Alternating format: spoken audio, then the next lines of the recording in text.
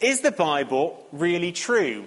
Now, we're just starting a little series on how we enjoy God's life. How do we draw down the life of heaven? And the Bible is a really important part of that. But a question arises, is it really true? Is this on? There we go. We're probably about 5 slides on now because I've clicked it about 5 times. You just did that. You just did that, didn't you? It's not working at all, is it? No. Okay. Thank you.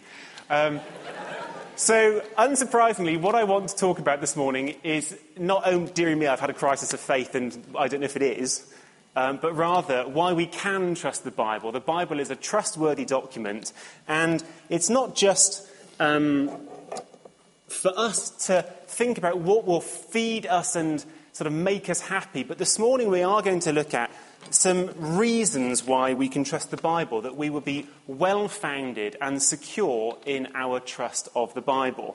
So I want to kick off with 3 reasons why we can trust the Bible. This is not just an academic question, by the way.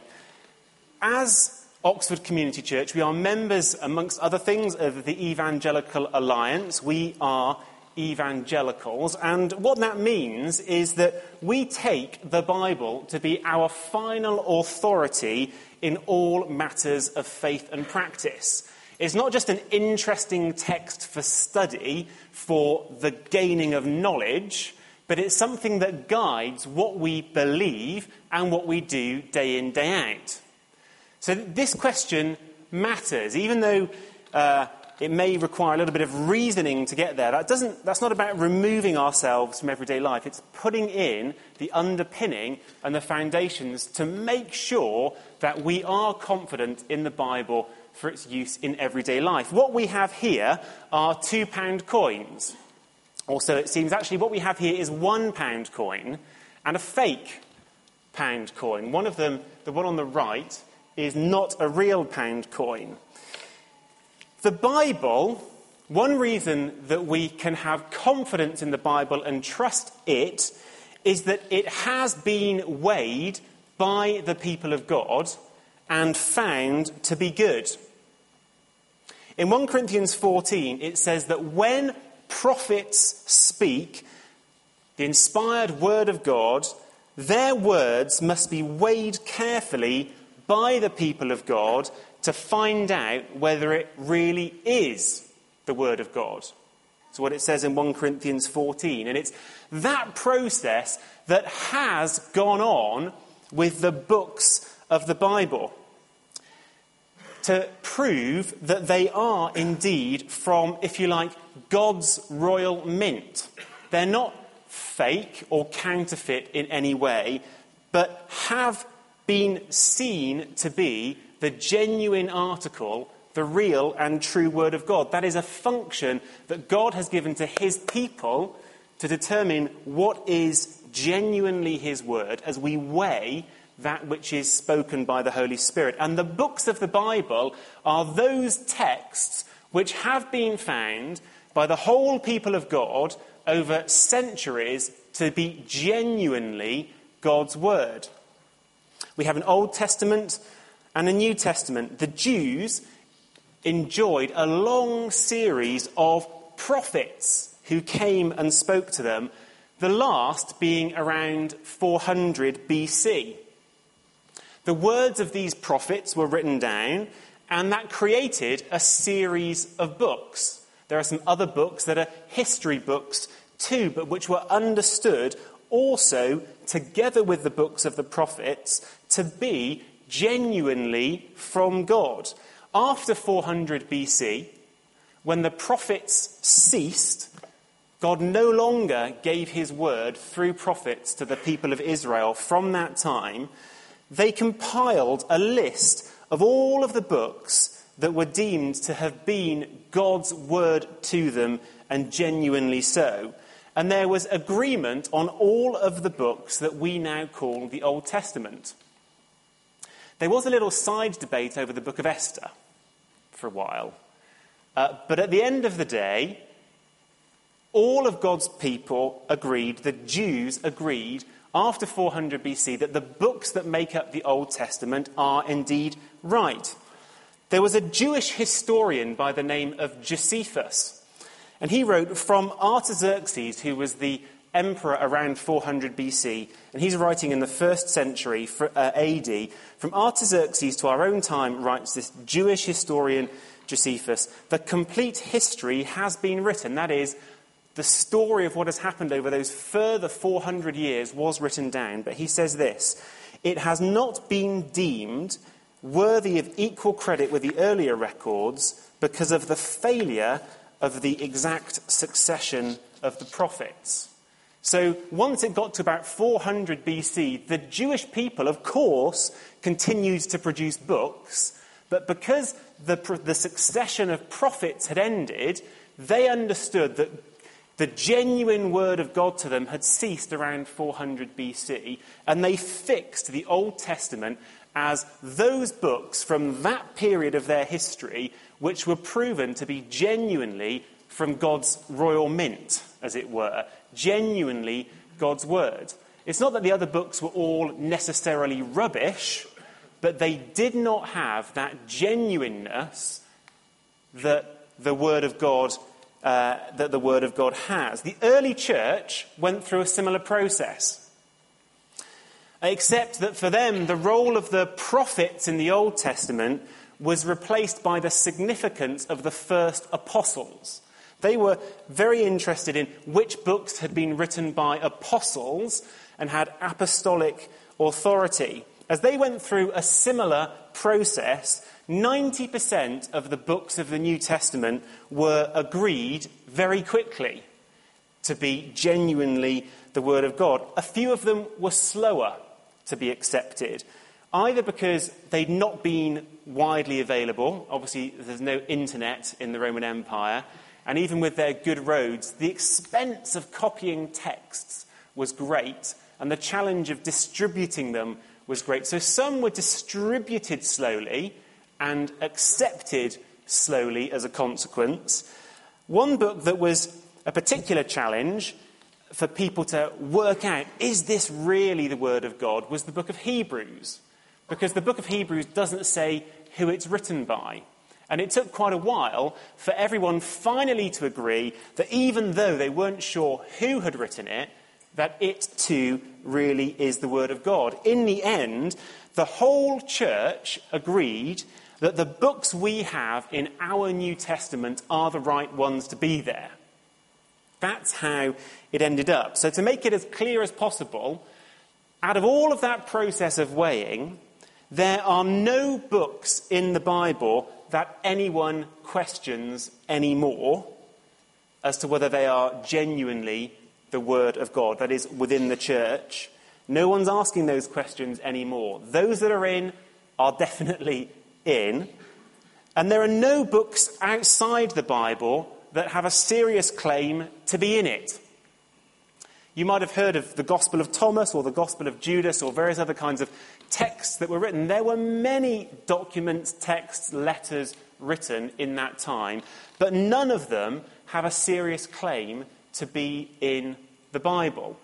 There's a lot of detail there that you can look up. Actually, in about 9 months' time, we've invited a panel of New Testament experts to come and do a day seminar here on the subject of these other Gospels and what we make of them. So that's a little while to wait. But if you're interested, you can put it in your diary now. It's about the 20th, whatever the Saturday is that's nearest to the end of January next year. We're going to look at that properly because we have confidence that that really is how it is. We can trust which books should be in there. So that's one thing. You're going to need to keep clicking for me, aren't you? Another thing is there are historical evidences. There have been a number of finds by archaeologists over the years that have confirmed biblical accounts. In John chapter 5, it talks about the pool of Bethesda. And it describes this pool having 5 covered colonnades. And it describes a man who was there who had been an invalid for 38 years. And for many years, as theologians read that text, they said, this is obviously not history. They said it's obviously been made up to be symbolic, because there is a number 5 and a number 38, and those are both meaningful for the Jews. 5 was the number of books in the Torah, and 38 was the number of years that they wandered in the desert. So the whole story is a picture story, not history, but a picture story of how people living within the old covenant of Moses could not find life, but then when Jesus came, he brought healing, and life could be found in him.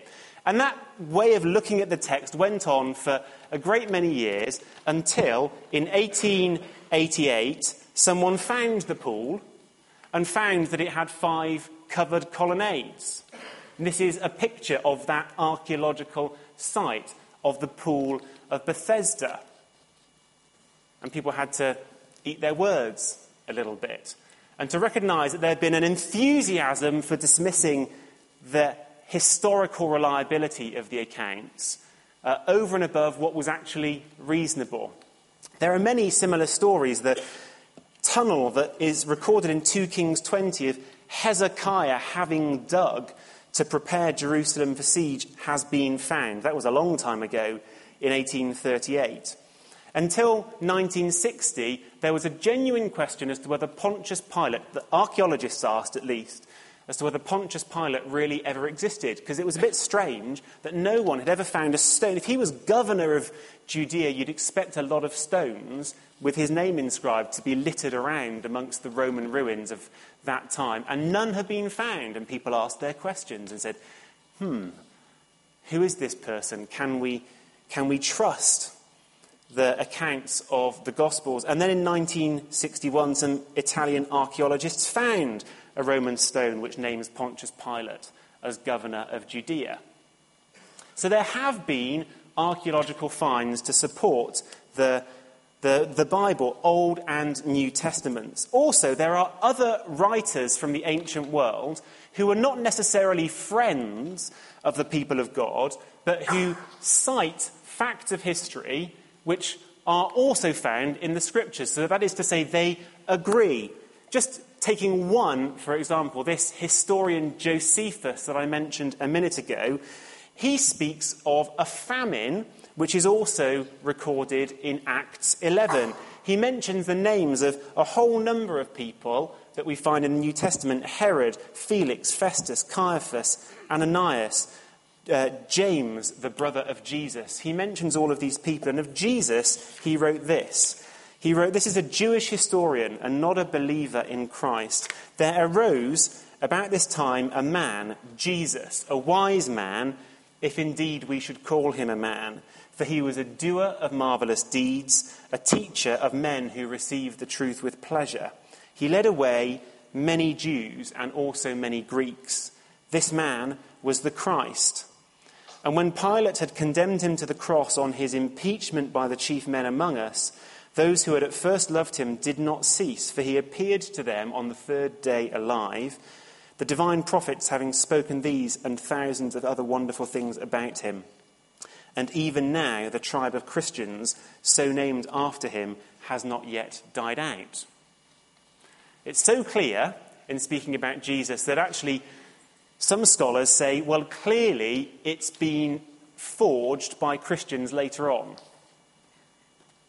to say what it says, because it's so clearly in support of the Bible that it can only be so if it's a later forgery. But there's no evidence that anyone tampered with Josephus' writings. It's a speculation.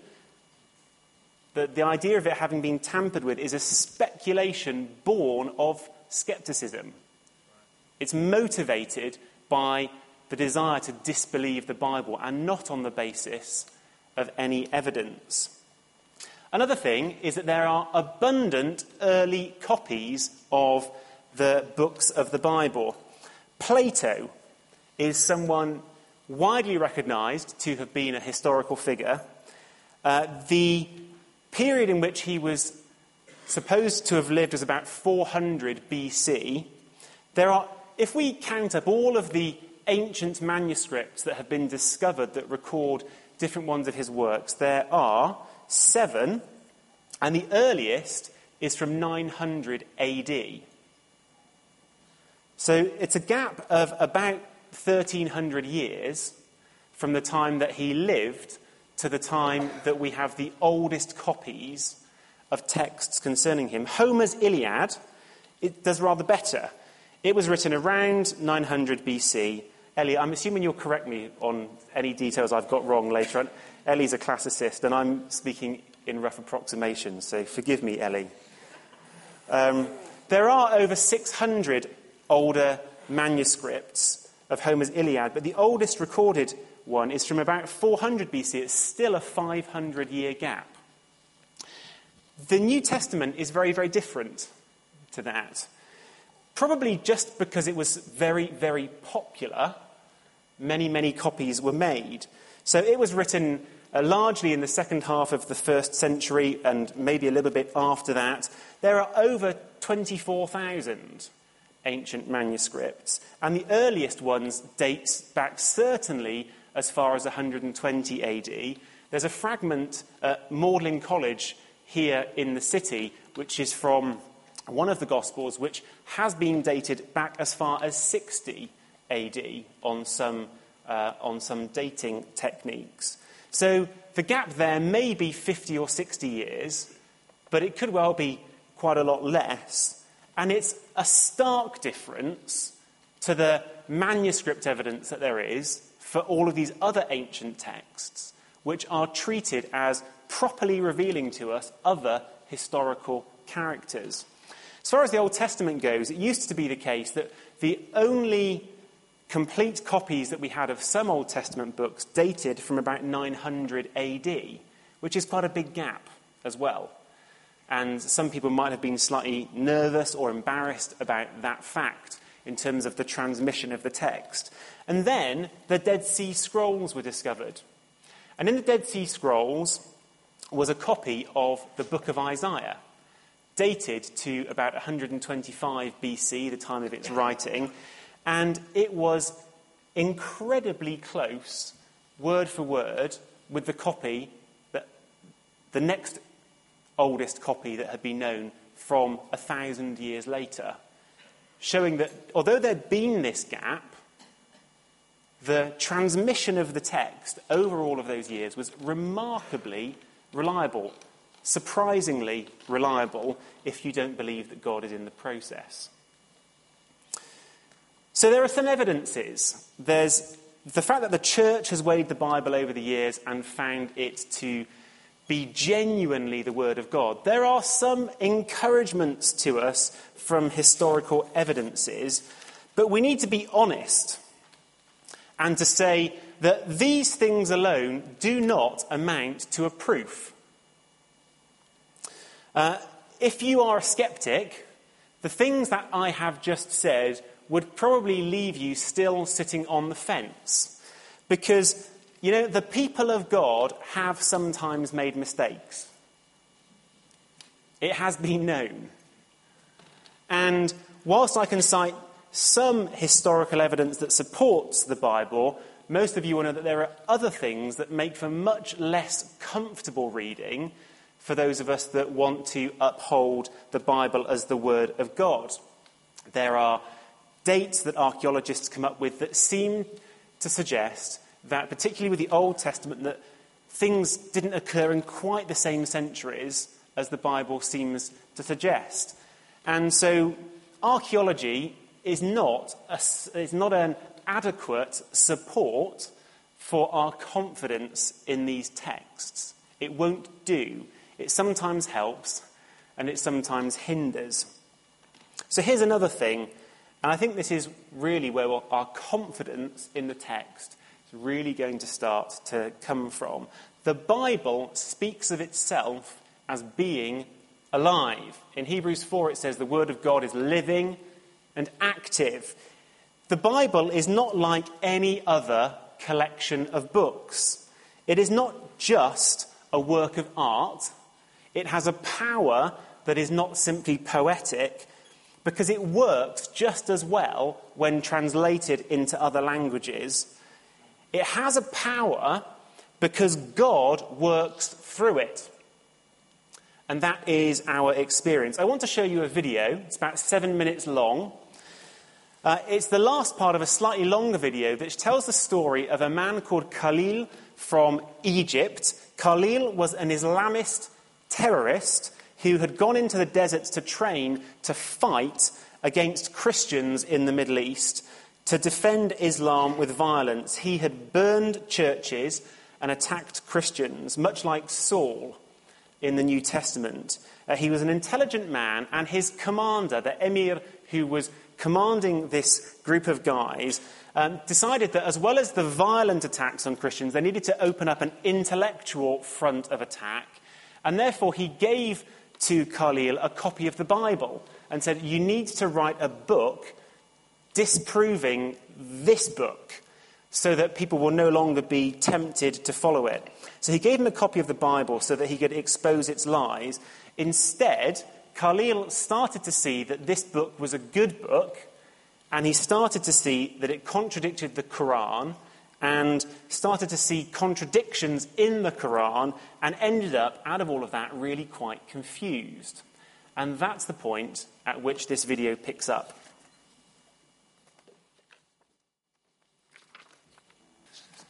Good. It's a good story, isn't it? There are many, many more like it.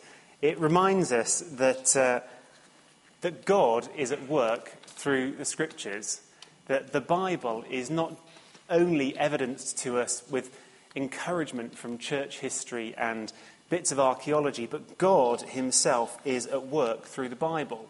And actually the clincher in all of this is when we finally open it for ourselves and say, what does the Bible have to say about itself? We've not opened it yet this morning, but let's do so now and have a look at a few references which touch on the matter of what the Bible says about itself. So I'm going to go through these fairly quickly. In 2 Timothy 3:16 and 17, it says, all Scripture is God-breathed and is useful for teaching, rebuking, correcting, and training in righteousness, so that the man of God may be thoroughly equipped for every good work. It's saying there that God himself has breathed into the words that we find now on the page for us. In 2 Peter 1, Peter writes that, above all, you must understand that no prophecy of Scripture came about by the prophet's own interpretation. For prophecy never had its origin in the will of man, but men spoke from God as they were carried along by the Holy Spirit. The Bible understands that it is God himself speaking. Let's just compare Exodus 9, verse 16. I said I'm going to jump around a little bit, so if you're not confident with where all these books are, you might just want to listen rather than try to follow. If you can keep up, very good.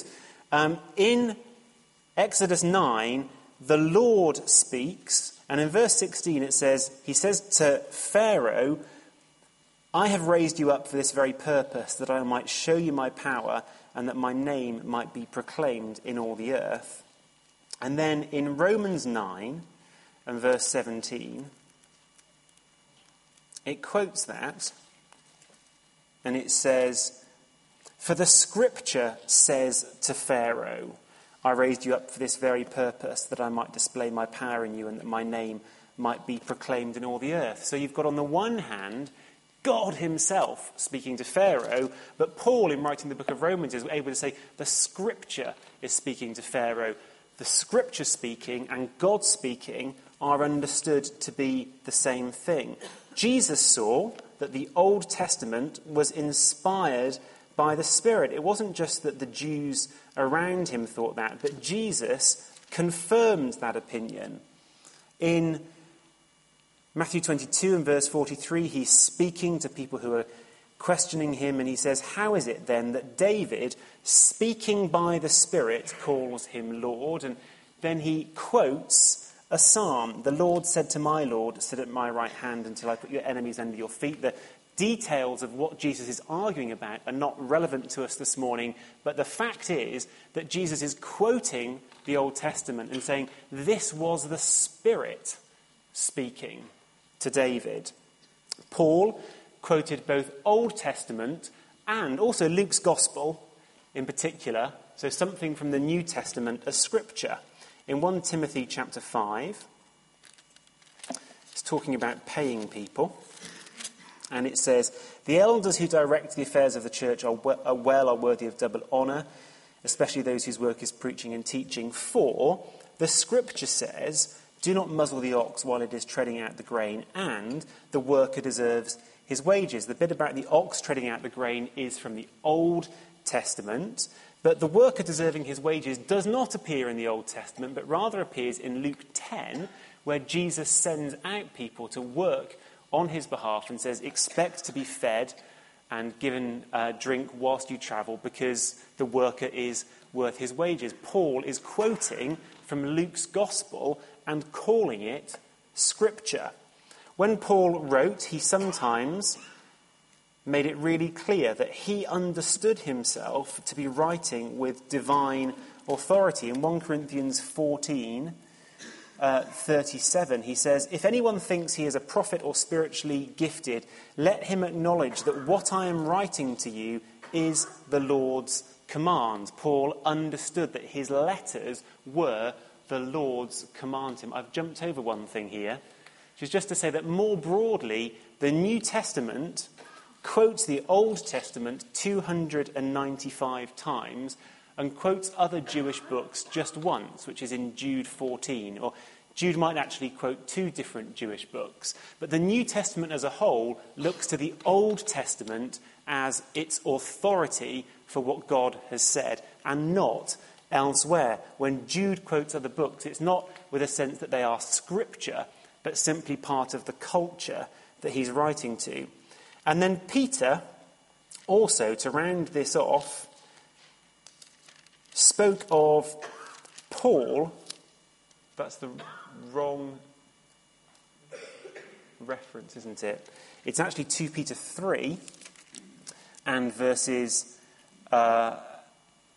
15 and 16, where Peter writes, bear in mind that our Lord's patience means salvation, just as our dear brother Paul also wrote to you with the wisdom that God gave him. He writes the same way in all his letters, speaking in them of these matters. His letters contain some things that are hard to understand, which ignorant and unstable people distort, as they do the other scriptures to their own destruction. So Peter here understood that what Paul was writing could be called scripture. So to sum up, when the Bible speaks of itself, when books of the Bible speak of other books of the Bible, they use this word scripture to describe them, understanding that scripture is a text that God himself has breathed, which is the very word of God. And the Bible understands itself to be that. It's not just that people later on have said, oh, this is quite good, we think this is the word of God. The Bible speaks of itself as being the word of God, which means that there's no room to sit on the fence. It's very tempting to sort of keep our options open and to say, well, it seems like God's kind of in it, but I'm not entirely sure. But the Bible itself closes off the option of saying, well, maybe some of it's God's word and maybe some of it's a bit less God's word.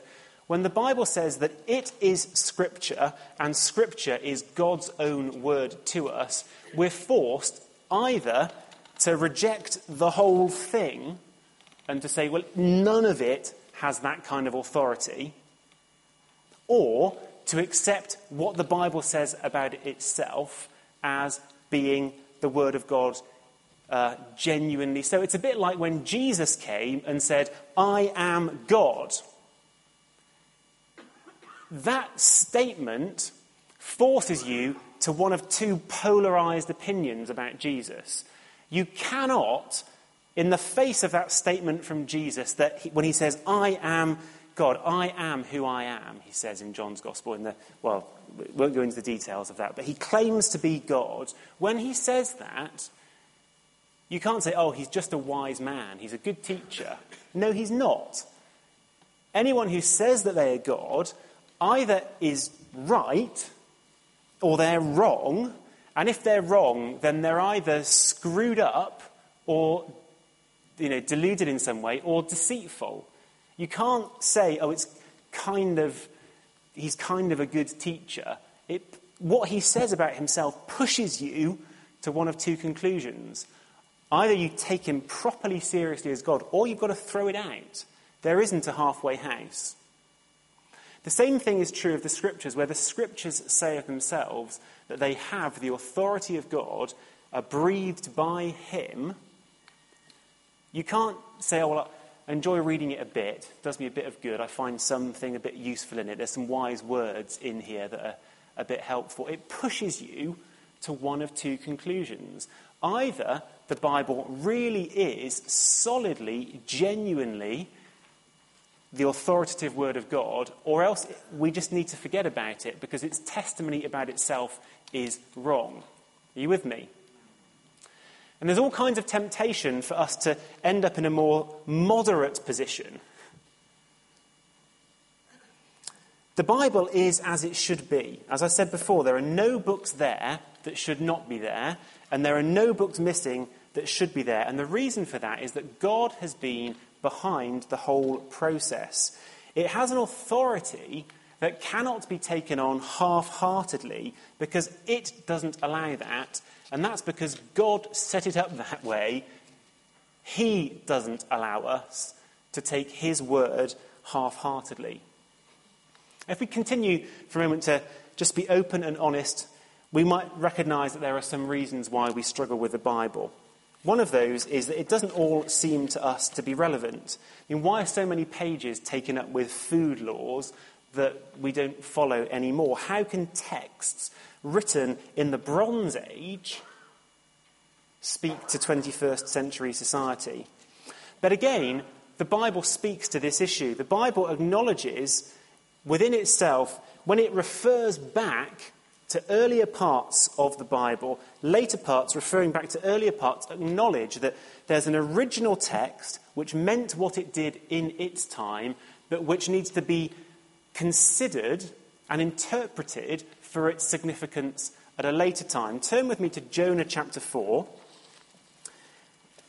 The story of Jonah is that God sends Jonah to Nineveh to say to them, you're all going to die unless you repent.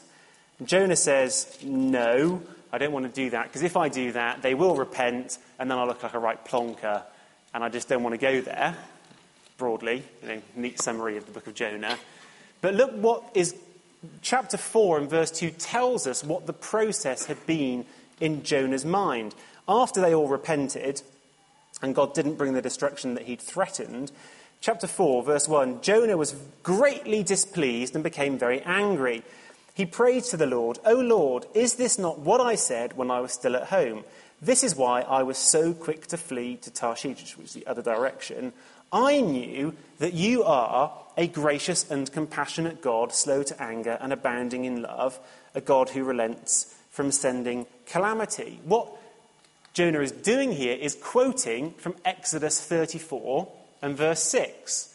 In Exodus 34 and verse 6, God speaks to Moses saying, I am the Lord, the gracious and compassionate God, slow to anger and abounding in love. And Jonah has read that and understood what it meant in its own time, but has understood that the significance of that for him was that when he went and preached, God would be merciful.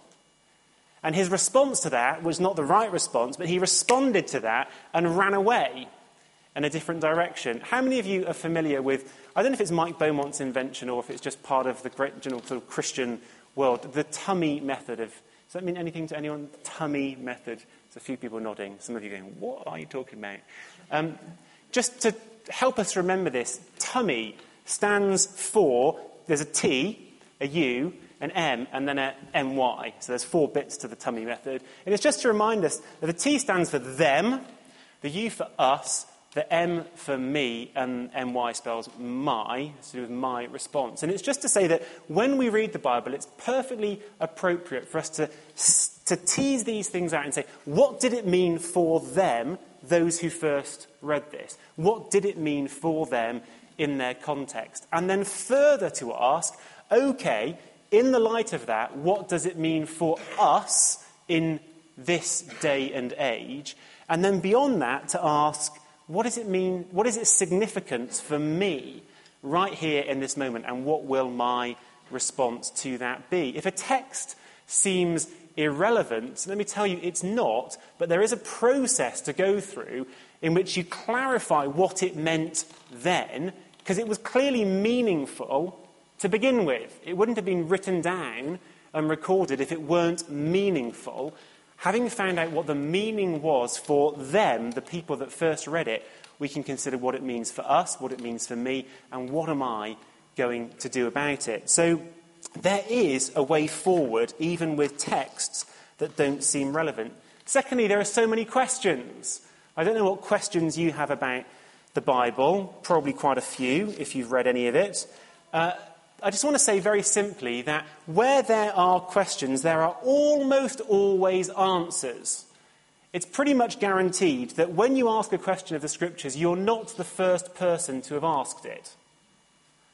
In fact, many people will have asked the same question before you, and almost certainly someone will have done some research and written a book about it.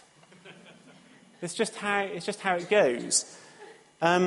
So the issue is not, oh, dearie me, there's all these questions. The issue is, how are you going to find the answers? I'd like to suggest that Wikipedia is not the best place to find the answers. The great sort of depository of good answers to questions about the Bible that exists is in a kind of book called a commentary.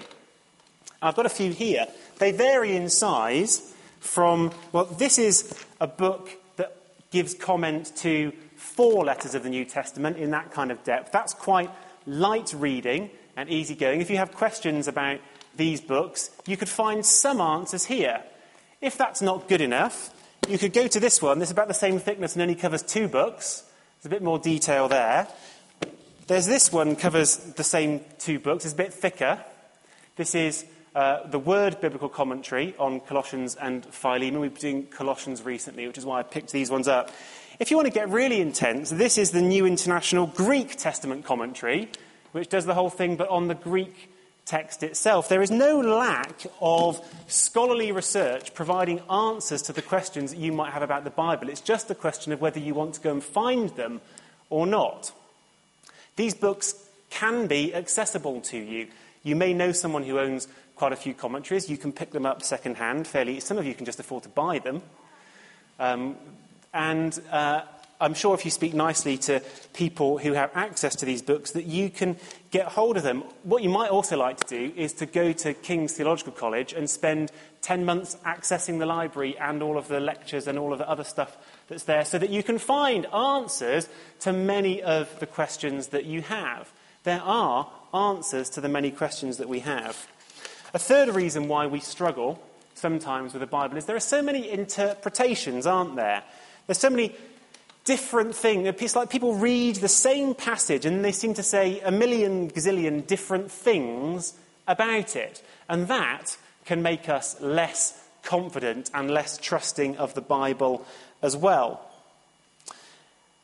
It's true that when we read the Bible, the Holy Spirit comes and helps us to find what is significant in it for me today. And because I am different to you, and we're all different to each other, when the Holy Spirit helps us, the things that we find in the Scriptures are not always exactly the same. So, indeed, there are different interpretations. But though God is at work in us as we read the Bible, my personal experience in reading the Bible, I find certain meaning in there. My experience has not been weighed by the universal church over centuries and been found to have authority. It's my experience, which is delightful to me, but that is different to saying what the text actually says. It's like with this tummy thing. What is it, in asking what did it mean to them, we're asking what does the text say in itself? Then there's what it means to me and my response. And if we've read 100 different people's responses to the text, it's a real tragedy if that's made us sceptical about the text having any genuine meaning of its own. Because the text does have meaning of its own. And actually, most interpretation, most passages, most of the time, most commentators all agree what a passage really says. There is widespread agreement about most matters. I just want to finish by putting a different picture your way, which I hope will help. I want to suggest that there are 3 different frames for us to look at when we consider how we trust the Bible. The first frame is like a stained glass window. This is a frame that is full of detail to study and full of meaning. And for us in this picture, this is a picture of the text itself. This is the God-breathed scripture which has authority for us. There's another kind of a window, though, and it's the kind of window that you look through, and it reminds us that we do need to look behind the scripture to the history that lies behind it. If we're going to understand the text properly, it is hugely helpful to know something of the history and something of the culture. If we're reading, for example, that we are the salt of the earth, it's quite important for us to know what was salt used for then. It wasn't used then just as we use it now. And if we want to understand what it meant to those people then to know a bit of the history is going to help us. So there's the text itself to look at and to study. There's the value of looking through and beyond to the history and the culture that lies behind. And then the Bible tells us that it is also a mirror. In James chapter 1, it says that when we look at the scripture, it's a mirror in which we see ourselves, and that prompts a response in us. I just want to kind of wrap up, really, with a challenge. I'm aware that I've shared a lot of information. The brief that I was given this morning was to seek to share information that would bolster our confidence in the scripture. I hope I've done that. I mean, I hope that some of the things that I've said have helped with that. It's not been a kind of touchy-feely message, and it may not have helped you find God's answer to the problem that you may have come here with this morning. It's trying to put in some foundations and some principles. And with this picture in mind, I want to say that there are 3 different ways in which we can fail to take the scripture seriously. One is that we just don't bother with any of this at all. We just get caught up with watching, TV instead or something, and we just don't find time even to bother with engaging with the Bible. That is a challenge for all of us. But there are 2 other things that can also go on, even in our paying attention to the Bible. One of them is that we can get caught up in questions of the history and the culture and digging deeper. We feel like we're digging deeper theologically, but actually we might have our attention increasingly distracted away from the text itself and seeking answers for questions in historical studies, archaeology, that kind of thing. If you've got into reading lots of big, thick books in order to find answers for your soul, then you may need to stop that a little bit at the moment and acknowledge that though God has been at work in history, it is the text of Scripture which has authority. That is the living and active Word of God. And it's helpful for us to look behind, but the history doesn't have the life in it. It doesn't have the power of God in it to change us. It's the text of Scripture that has that. And also, we can get a little bit absorbed sometimes in what it means for me. Like the person who was considering whether to divorce their spouse, opened their Bible, it fell open at 2 Corinthians 7 where it says, "Come out and be separate." And this is the word of the Lord to me. No, it's not. It's very bad reading of Scripture. Our experiences can be quite absorbing, and when we come to the Bible simply to discover more about ourselves and to see ourselves developed, we can also fail to pay attention to the text for what it is. I suspect that most of us, just because perhaps of the busyness of life or just paths chosen, have one way or another just not taken the Bible as seriously as we should have done, and actually as seriously, if we'd wanted to, as we could have done. We've not opened the Bible, we've not opened commentaries. I actually felt, particularly this morning, just to say this, there are quite a few people here who are quite capable of learning New Testament Greek. And almost none of you have. You could do, and it would enrich your study of the Scriptures no end. There's a few people that ought to be learning Hebrew too, by the way. If you've got Greek under your belt, then there are other languages to take, well, it's Hebrew to take up in particular. It's like there's a seriousness of study of the Scripture to find life and to find the answers that we need, which I just want to challenge us all to engage in. It's not easy, it's not touchy-feely, but there is tremendous treasure to be found if we'll do it. If it's been a while since you've studied the Bible, then study it afresh. Next week, we've got a guy coming from Kathmandu, Balakrishna Sharma, who is principal of an Assemblies of God theological college there, who's going to be talking to us about how to get life from the Bible, which is intended to complement my talk this morning, which may or may not have brought you life. It wasn't intended to be quite that, but I've explained why I've said what I have.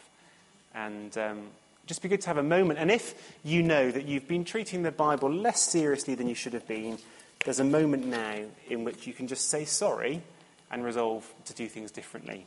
Amen.